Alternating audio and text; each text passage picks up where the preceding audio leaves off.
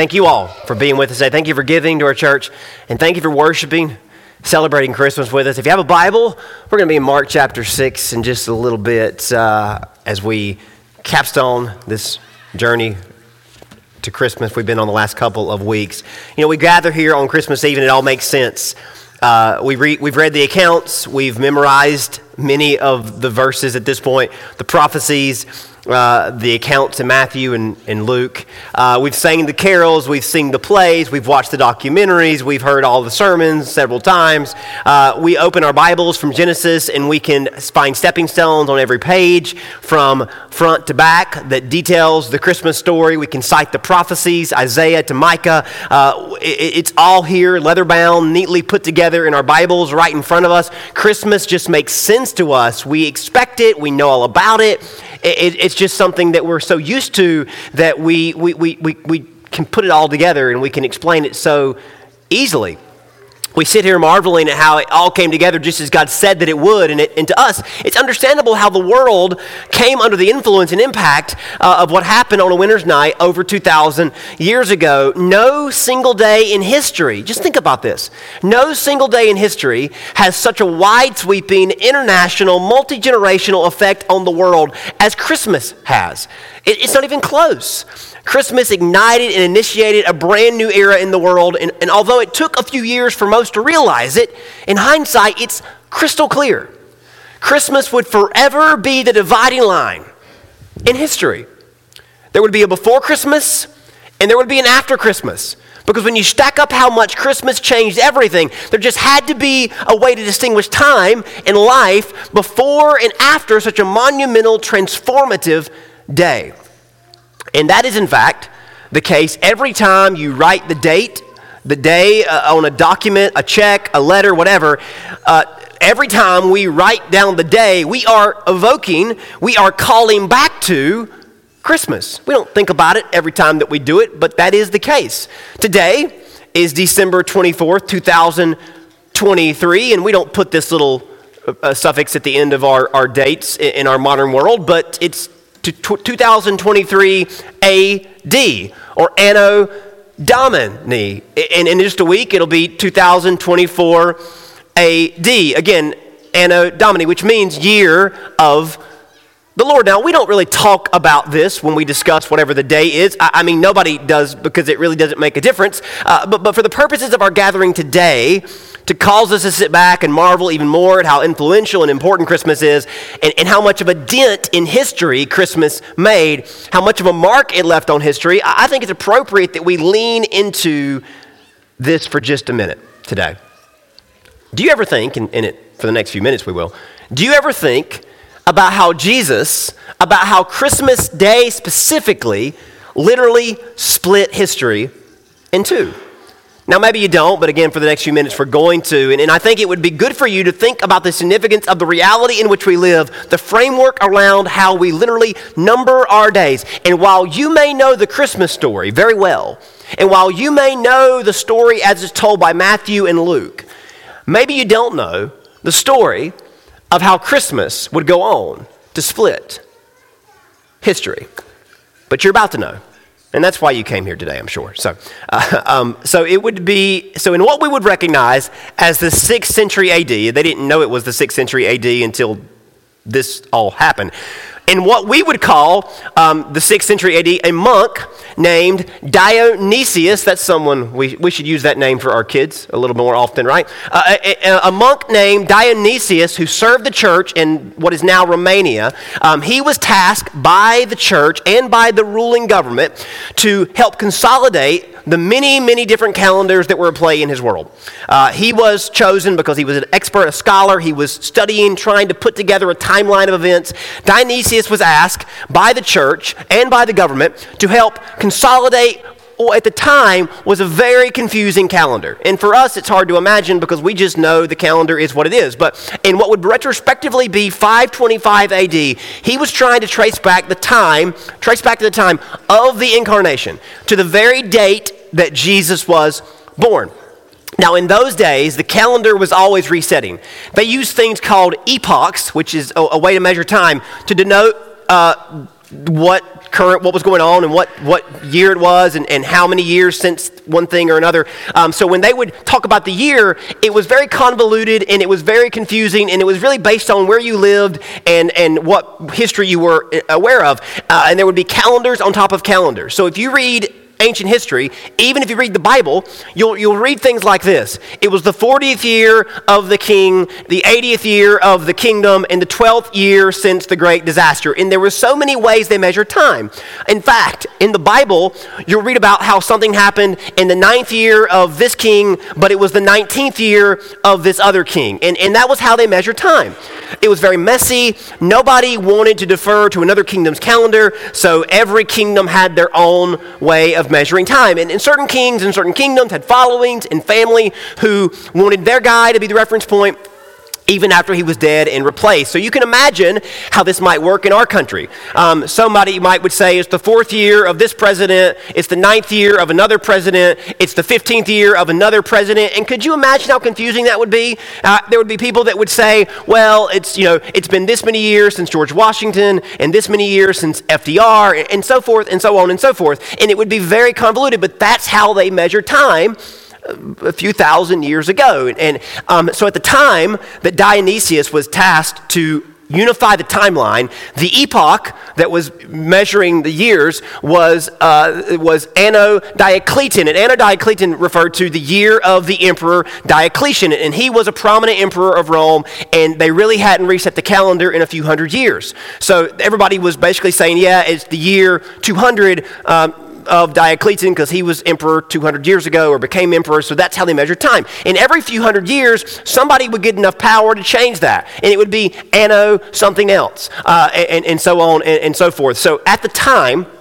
the Byzantine Empire, which was just the new version of the Roman Empire, it was in sync with the church. They were sponsoring and supporting the church. So the Byzantine Empire asked the church to figure out, let's find an easier way to measure time.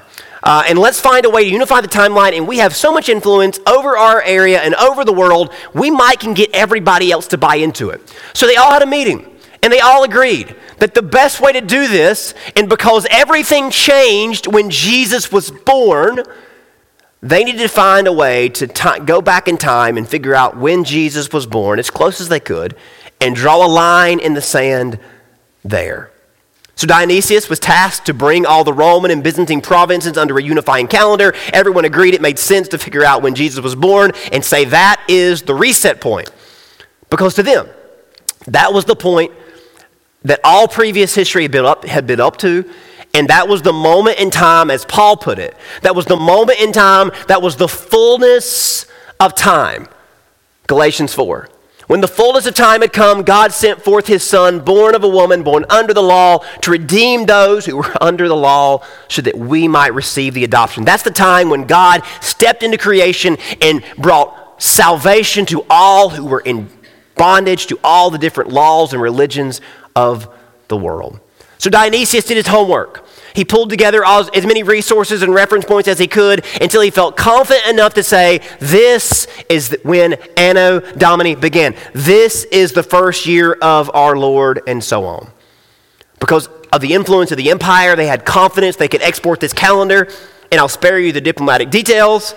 But by 900 AD, so within 400 years, the European, Asian, and African world, which was pretty much the known world at the time, by 900 AD, every country was deferring to this framework. And AD was put at the end of the year, and it was all in reference point to when Jesus was born. And they started using the phrase BC to denote the before times. And so here we are 1,500 years later, and everyone on the planet is using the calendar that Dionysius charted out back in 525 AD. So, if the conversation gets stale tonight at the table or tomorrow, just roll up your sleeves and say, does anybody know the story of Anno Domini? Does anyone know the story of how Christmas divided history between BC and AD? I'll share my notes with you if you know.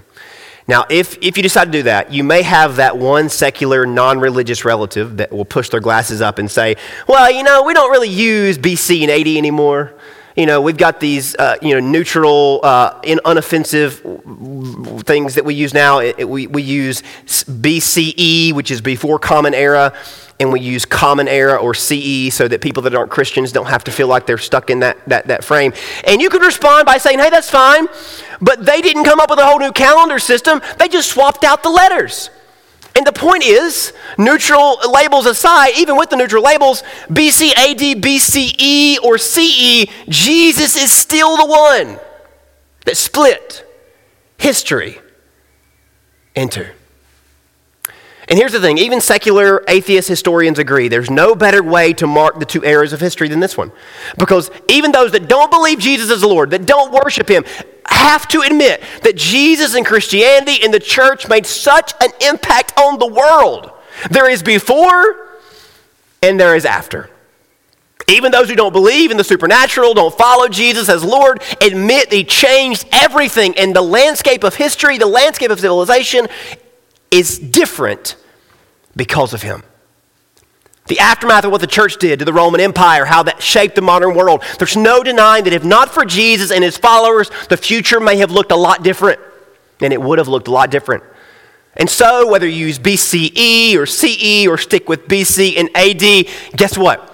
It is the year 2023. The year 2024 is still defined and determined by the very first Christmas. Isn't that incredible? There's no way that anyone can ignore the imprint, the footprint that Jesus left on the world, because every winter, every December, every fourth quarter of the year is all about him. The whole world revolves around his celebration of his birth. The whole world revolves around Christmas. If you haven't stood back and marveled, maybe now's as good a time as any to do that. Of course, you didn't need the little history lesson. You didn't need me to put it in perspective to know that Christmas changed everything. It's like I said at the beginning. We know the story. We feel the significance of the days, the celebration year after year. But for just a minute, I'd like for you to go back to the days of Jesus with me. And I'd like for you to try to imagine a world where there weren't as many people supposing that Jesus would ever be more than a local celebrity. If you were to go back 2,000 years ago and you were to walk up to somebody in Galilee and say, hey, years from now, the whole fourth quarter of the year is going to be all about that guy. The carpenter, the peasant, the one who stays in town and takes care of his mom, that guy? You mean the whole world's going to stop and celebrate his birth? That's kind of wild. But 2,000 years ago, when Jesus walked on this earth, nobody expected him to be anybody, but just a local nobody. Some had hoped that he might be a political revolutionary that Israel needed to challenge the Judean government to break free from Rome. But with the deep machinations and the religious and political system, it was going to take more than just a wise rabbi to change the world. And even after Jesus started preaching good sermons, and even after he started doing a few miracles, healing the sick and blessing the poor, people still looked at him and thought, is this guy really Messiah material? So you've got your Bibles open to Mark 6, which probably isn't your traditional Christmas narrative, but there's a reason for this. Because Mark 6 really captures the agreed upon observation about Jesus during his ministry by those that were closest to him. Mark 6 is an account of Jesus in his hometown. And listen to how the people that were closest to him responded to him. Then he went from there and came to his own country, and his disciples followed him. And when the Sabbath came, he began to teach in the synagogue, and many hearing him were astonished, saying, where did this man get these things? And what wisdom is this which is given to him, that such mighty works are performed by his hands? And the emphasis on, we know him. We know Jesus. We grew up with Jesus. Where did he get this stuff from? What makes him so special? Because we know Jesus, verse 3. Is this not the carpenter? Is this not the son of Mary, the brother of James and Joseph and Judas and Simon? Are not his sisters here with us? So they were offended at him. And translation, they thought he was just pulling off some kind of smoke show. They thought he was pulling a trick on everybody because they knew Jesus. He was just an ordinary guy. He was an average Nazarene carpenter. And those that were closest to him, he left for a few months, he came back, he had this big following, he was healing the sick, he was, blessing the poor, he was preaching sermons, and those that grew up with him were like, Jesus of Nazareth? That's the guy that's making everybody turn their heads? The carpenter? But Jesus said to them, a prophet is not without honor except in his own country, among his own relatives, in his own house. So he could do no mighty work there, except that he laid hands on a few sick people and healed them. And he marveled because of their unbelief. And he went about the villages in a circuit teaching. So in these early days of Jesus' ministry, nobody was marveling at him. And nobody was pondering the significance of his life. People that knew him were writing him off. Nobody had a celebration every December for the birth of Jesus because they didn't think he was a big deal at all. All these years later, obviously Jesus has gotten his due. He receives glory, adoration, awe, and praise every day. Again, the years are numbered after him. An entire season is dedicated to him. But in his own generation, in his own hometown, he got nothing but scoffs and eye rolls. The only marveling going on was his own surprise that they could not see what God was about to do, what God was doing right in front of their own eyes. So, can you imagine a world? It's impossible for us because we're so inundated, we're so surrounded by Jesus and Christmas. Can you imagine a world in which Jesus lived, breathing, and in the flesh? Can you imagine a world where people didn't recognize Jesus for who he was? It's impossible to imagine a world where everyone doesn't recognize who Jesus is and understand how he changed everything. It's almost impossible, but that's the world that Jesus lived in. Nobody really understood the gravity of his life and purpose until after he died, or at least right before he died. And he had fans, he had followers aplenty, but even those who were diehard Jesus followers, they never would have dreamed of the world we live in all these years later. They hoped and they believed he might change their lives and their world, but the world for generations to come, that's a little bit of a stretch. And by no means did they ever point to his birth as being a matter of importance. And that's probably because nobody really knew his origin story until after he was no longer on earth. All this came about afterwards, after Jesus was in fact killed by the Romans. And really, it's the events surrounding his death, it's the things he said before, right before he died, that caused everyone to step back and say, maybe we underestimated just what kind of man Jesus was. Maybe we failed to recognize who he actually is. It's hard for us to unsee things and to know things. We read about Jesus coming on the scene and starting his ministry as a 30-year-old. We think, well, who couldn't have seen it coming? Have you not read Luke 2? And no, they hadn't read Luke 2 because it had not been written yet. Of course, the events of Luke 2 had taken place. The shepherds saw, the wise men saw. Herod ordered a massacre of babies in fear of who the wise men claimed to be looking for. All that happened, yes, but this society was a very, what have you done for me lately kind of people, much like any society. So even the shepherds, having told people what they saw and heard, nobody really believed them, and nothing really happened after Jesus was born. In fact, his family relocated to Egypt as refugees for 2 or 3 years. Then they moved back to Nazareth, which was even less significant than Bethlehem. And then Jesus, for whatever reason, went off the grid. From infancy to his 30-year-old beginning of his ministry, he lived a low-key life. By the time he began teaching and demonstrating power, nobody was talking about his birth. Nobody knew about his birth, except for his mother.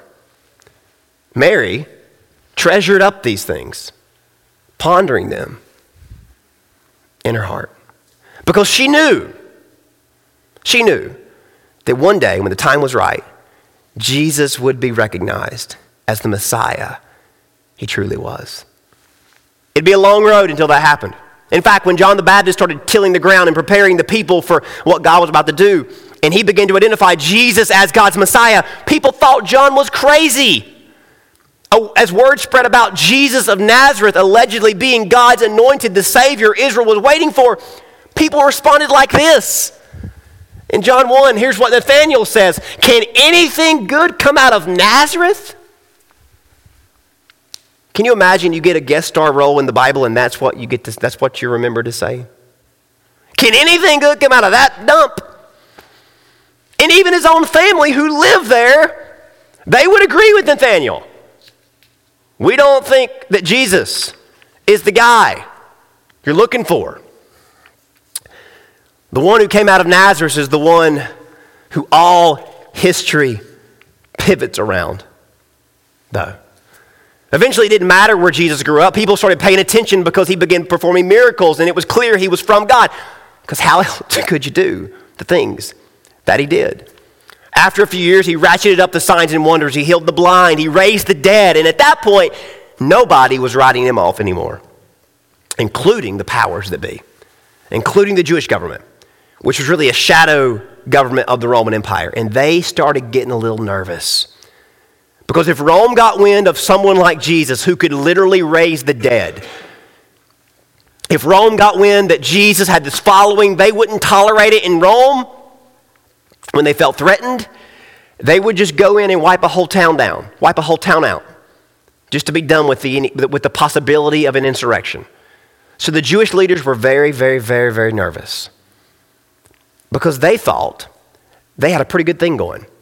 They had a nice little relationship with Rome. They had their own seat at the table. They had power. They had influence. So they had a meeting after Jesus raised Lazarus from the dead. And the chief priests and the Pharisees gathered the council and said, "What are we to do? For this man performs many signs. If we let him go on," as if they could control him, as if they had the power, but they thought they did. "If we let him go on like this, everyone will believe in him, and the Romans will come in and take away both our place and our nation." The authorities knew what they had to do. Even though that some on the council believed that Jesus was actually God's anointed, they were afraid of losing their seat of power.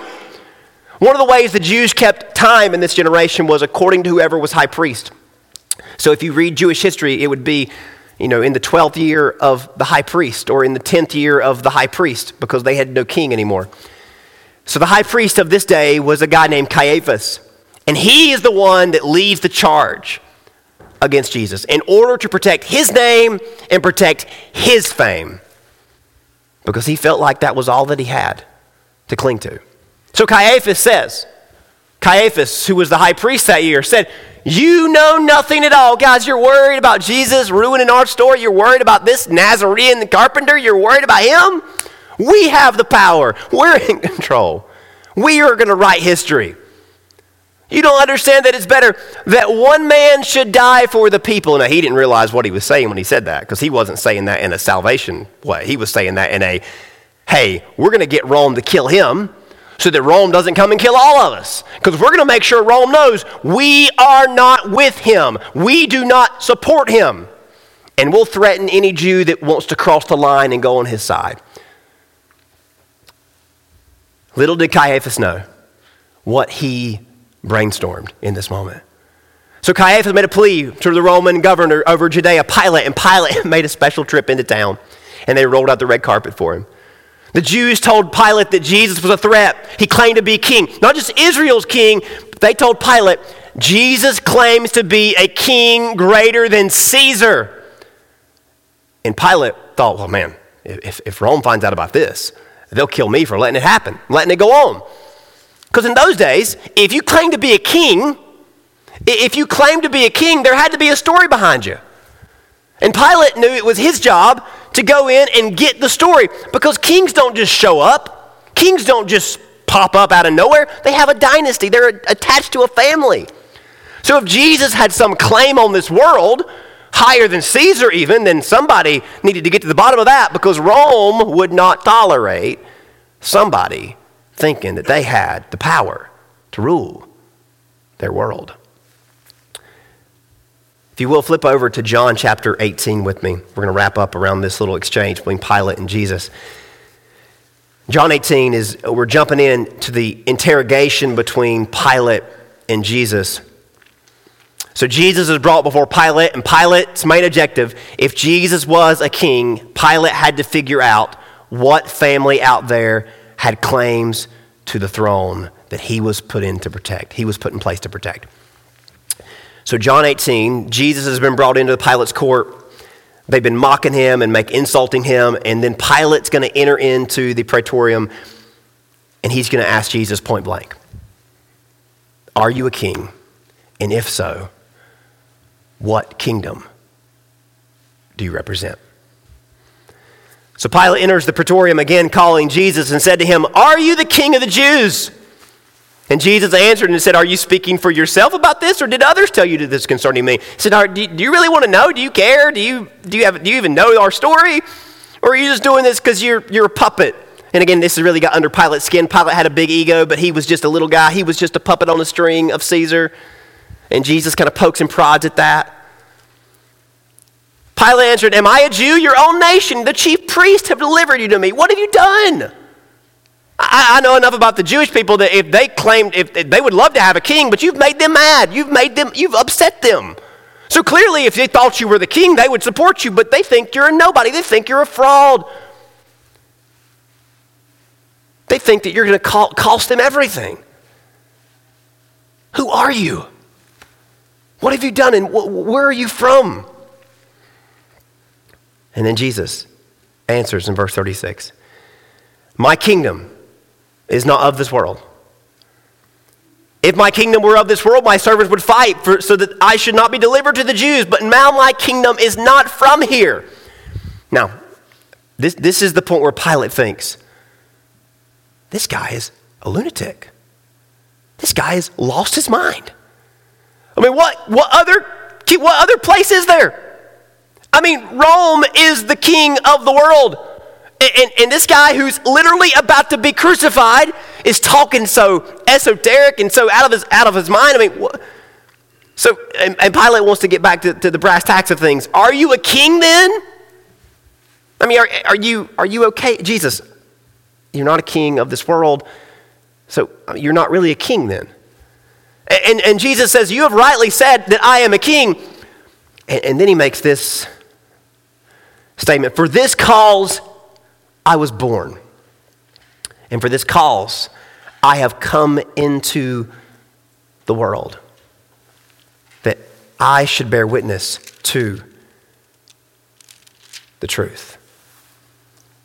Everyone who hears my voice, everyone who is over the truth hears my voice." And at this point, Pilate is thinking, man, this guy is delusional. What is truth? Who are you, Jesus? And if you read the whole story, they go back and forth. And then finally, Pilate is terrified by the end of it all. Because Jesus looks him in the eyes, and he is fearless of what Pilate can do to him. And he looks at him and he says, you would not be in the position to kill me if I did not allow you this opportunity. And Pilate finally says to him, "Where are you from?" And Jesus will not answer. But Jesus says to Pilate, "For this reason I was born. I came into this world," as in, I come from heaven.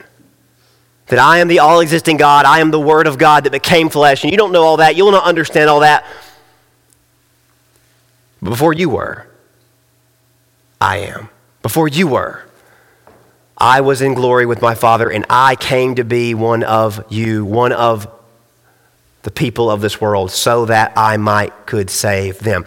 Jesus came into a world full of people trying to save themselves. That's the truth. That's the truth that Jesus speaks of. He came to a world to save people because people were trying to save themselves and doing a bad job at it. And that's how we still operate. We try to save ourselves. We make a name for ourselves, make a mark on history. We try to be somebody, be remembered as somebody for something, and he clues us in on the most important truth we'll ever hear. He came into this world because we will not and we cannot save ourselves. If you want to know the very short summary of why did Christmas happen, because we will not and we cannot save ourselves. So God did something to save us from ourselves. Our place in history is but a vapor, a raindrop in a monsoon. We are here today and gone tomorrow. And all the people that tried to fight for their place, Caiaphas and Pilate, Herod and Caesar, they're footnotes. The only reason we know them is because they're footnotes in Jesus' story. But don't you see, this is the reason Jesus was born? To do as the angels sang, to bring good news of great joy for all people, to bring God's favor on every fallen soul. His kingdom is not of this world. It's not for this world. He's born from a greater place. He's come to take us to a greater place. We look back on his birth, and according to those who witnessed it, it was obvious it was not a normal occurrence. The night sky tore. The realms of glory could be seen from below. But as abnormal as his birth was, so too was his death. And you might wonder, if Jesus was God in flesh, why did he have to die? Well, if you just think about it, why would God ever become flesh unless it was to do something for us that we desperately needed? Why would he disgrace his glory with anything resembling this fallen world? Again, because this was the reason he was born, to come and die in our place. He allowed the powers that be. He allowed the powers that be to take his life, to prove to all of us that he is greater than any power of this world. He is greater than the powers beyond this world. Not just Rome, but sin and death. He would die at their hands to set the stage and leave them in the grave and overcome our greatest enemies. And so, he was crucified, and all of his followers fled, except for one, John, the writer of the story. But somebody else stood by the cross. Over in chapter 19, verse 25, John lets us know this very important detail. Now there stood by the cross of Jesus his mother. And that's just a throwaway line. I mean, we read it and we think, well, that's awful that she had to watch him. But think about this. John portrays Jesus as this glorious God made flesh. John doesn't tell us the Christmas story. He doesn't tell us the way Jesus was born and all the details that Luke and Matthew give us. John just says, hey, in the beginning was the Word became flesh, dwelt among us, we behold his glory. He is God in a body. And here at the end, standing by his cross, watching him suffer and die, was the woman that carried him and gave birth to him and raised him. And now she had to watch her son die the most gruesome death of them all. Can you even imagine what she must have saw and felt that day? And can you imagine that Jesus, as he looked at this woman who was instrumental into his entrance in this world, because God came through a woman, he came through the natural means, he became an embryo, he became a fetus. He was born from a woman. He was born one of us. Can you imagine? He went through this process. Mary raised him. And not only did Jesus suffer physically on that cross, but he had to suffer the emotional torment of watching his own mother heartbroken as he bled out. And to answer the age-old question, Mary knew. She knew. She knew that this was why he was born. She had always knew from the day he was born, things were different. Only now did it become clear, and would the rest of the world be clued in. And Mary would go on to tell Matthew and Mark and Paul and Luke what she knew of those early days and tell them about the first Christmas, because she was the only one living to tell the story. And now we look back and it's obvious from the day that Jesus was born, the world was on a brand new course. Jesus' entrance into this world split history. There would be a before and there would be an after. And we can trust that because there is his mother who was there before and it was there after. And she stood there as he died. And she knew one day they will look back on the day he was born and they will split history at that point. Because before he came into the world, there was no hope. Before he came into the world, there was no good news, there was no great joy, there was no salvation for all people. But since he has been born to do this, everything has changed. And after the church started, the message was spread far and wide that Jesus came to bring good news of great joy to all people. He came so that there would be a before and an after in everyone's life. And that's the kind of difference that Jesus wants to make in your life all these years later. Before, you were dead and separated, lost and confused and empty. Now you're alive, connected, found, focused, and filled with hope and peace and joy and love. It's undeniable that Jesus has split history down the middle, but has he impacted your life in the same way? That's the question. There is no question that he has divided history. There's no question there was before and after. That is true in the most literal sense and in all the grand scheme of how you look at history and how it's unfolded. The question is, has he split your history down the middle? Has he split your story down the middle? This is why he was born. He was born to take our place, to defeat our enemies, to open the gates of his kingdom and bid all of us to come in. Before there was darkness, and now the light of Christmas has come. You know, we've all heard the story of Christmas 1,000 times, but now we know the story of how Christmas became the center turning point of history. But what matters most is Christmas the turning point in your story? We split time up, BC and AD. Jesus was born, and everything since is the year of the Lord. It's a year in which his favor has rested on every soul. Good news, great joy, all people. You know, we look at the year 2023 and we think, man, we're so far away from when Jesus came. Things are getting so bad. The world's an awful place. But you know what that number means? 2023 AD, it means this is the year of the Lord. That this has been the 2023rd year in which the world has received a favor from God. The angels sang, glory to God in the highest and peace on earth, goodwill to all people. So when you look at the date on your check, on your calendar, and you see that big number at the end, you think this is the year of God's favor, because ever since Christmas, it has rested on even me. But the question is Christmas the turning point in your story, like it's been in history? He brings all of us to what we need, exactly what we need. We have to admit that we need salvation. He brings that we want to be a part of his kingdom and we want him to rule our lives, because that is the difference between darkness and light, lost and found, before and after. Jesus is the difference. God has drew near to us, and you can step into his light and his life today. Facing the worst death imaginable, he looked the devil in the eyes and he said, this is why I was born.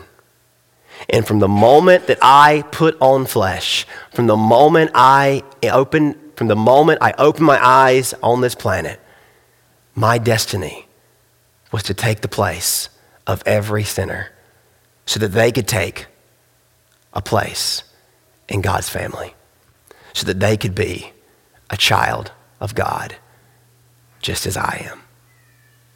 That is how Christmas changed everything. And that is why history is divided before and after this very day in history. We're going to do something a little different to close everything off today. We're going to have a word of prayer, and we're going to bring the kids up here, and they're going to sing happy birthday to Jesus, because after all, it is his birthday. And we know just how significant his birthday is, because history has been divided ever since he came into our world. Let me pray for you. Father, thank you so much for Christmas. Thank you for showing us how Christmas changed everything. And thank you that even though those that walked with Jesus didn't think he was going to be anybody special, even though those that were in his hometown thought he was just a nobody, they were wrong. And after Jesus was crucified and after everybody began to see the whole story, they admitted that Jesus changed everything. This is why he was born, to draw a line in the sand. Not just to change history, but to change our lives. And God, if there's anybody in the house today that would admit that the turning point in their life isn't Jesus, isn't Christmas, that there isn't that before and after for them, Lord, let them talk to you today and make that decision today that they want to have an after. They want to see you rule and reign in their life, and they want your favor to rest on them, and Christmas promises that is the reality they can live in. That is what God with us means. God, thank you, and we are so blessed to be in your presence today. May you give everybody a very Merry Christmas, being reminded of your promises. In Jesus' name we pray. Amen.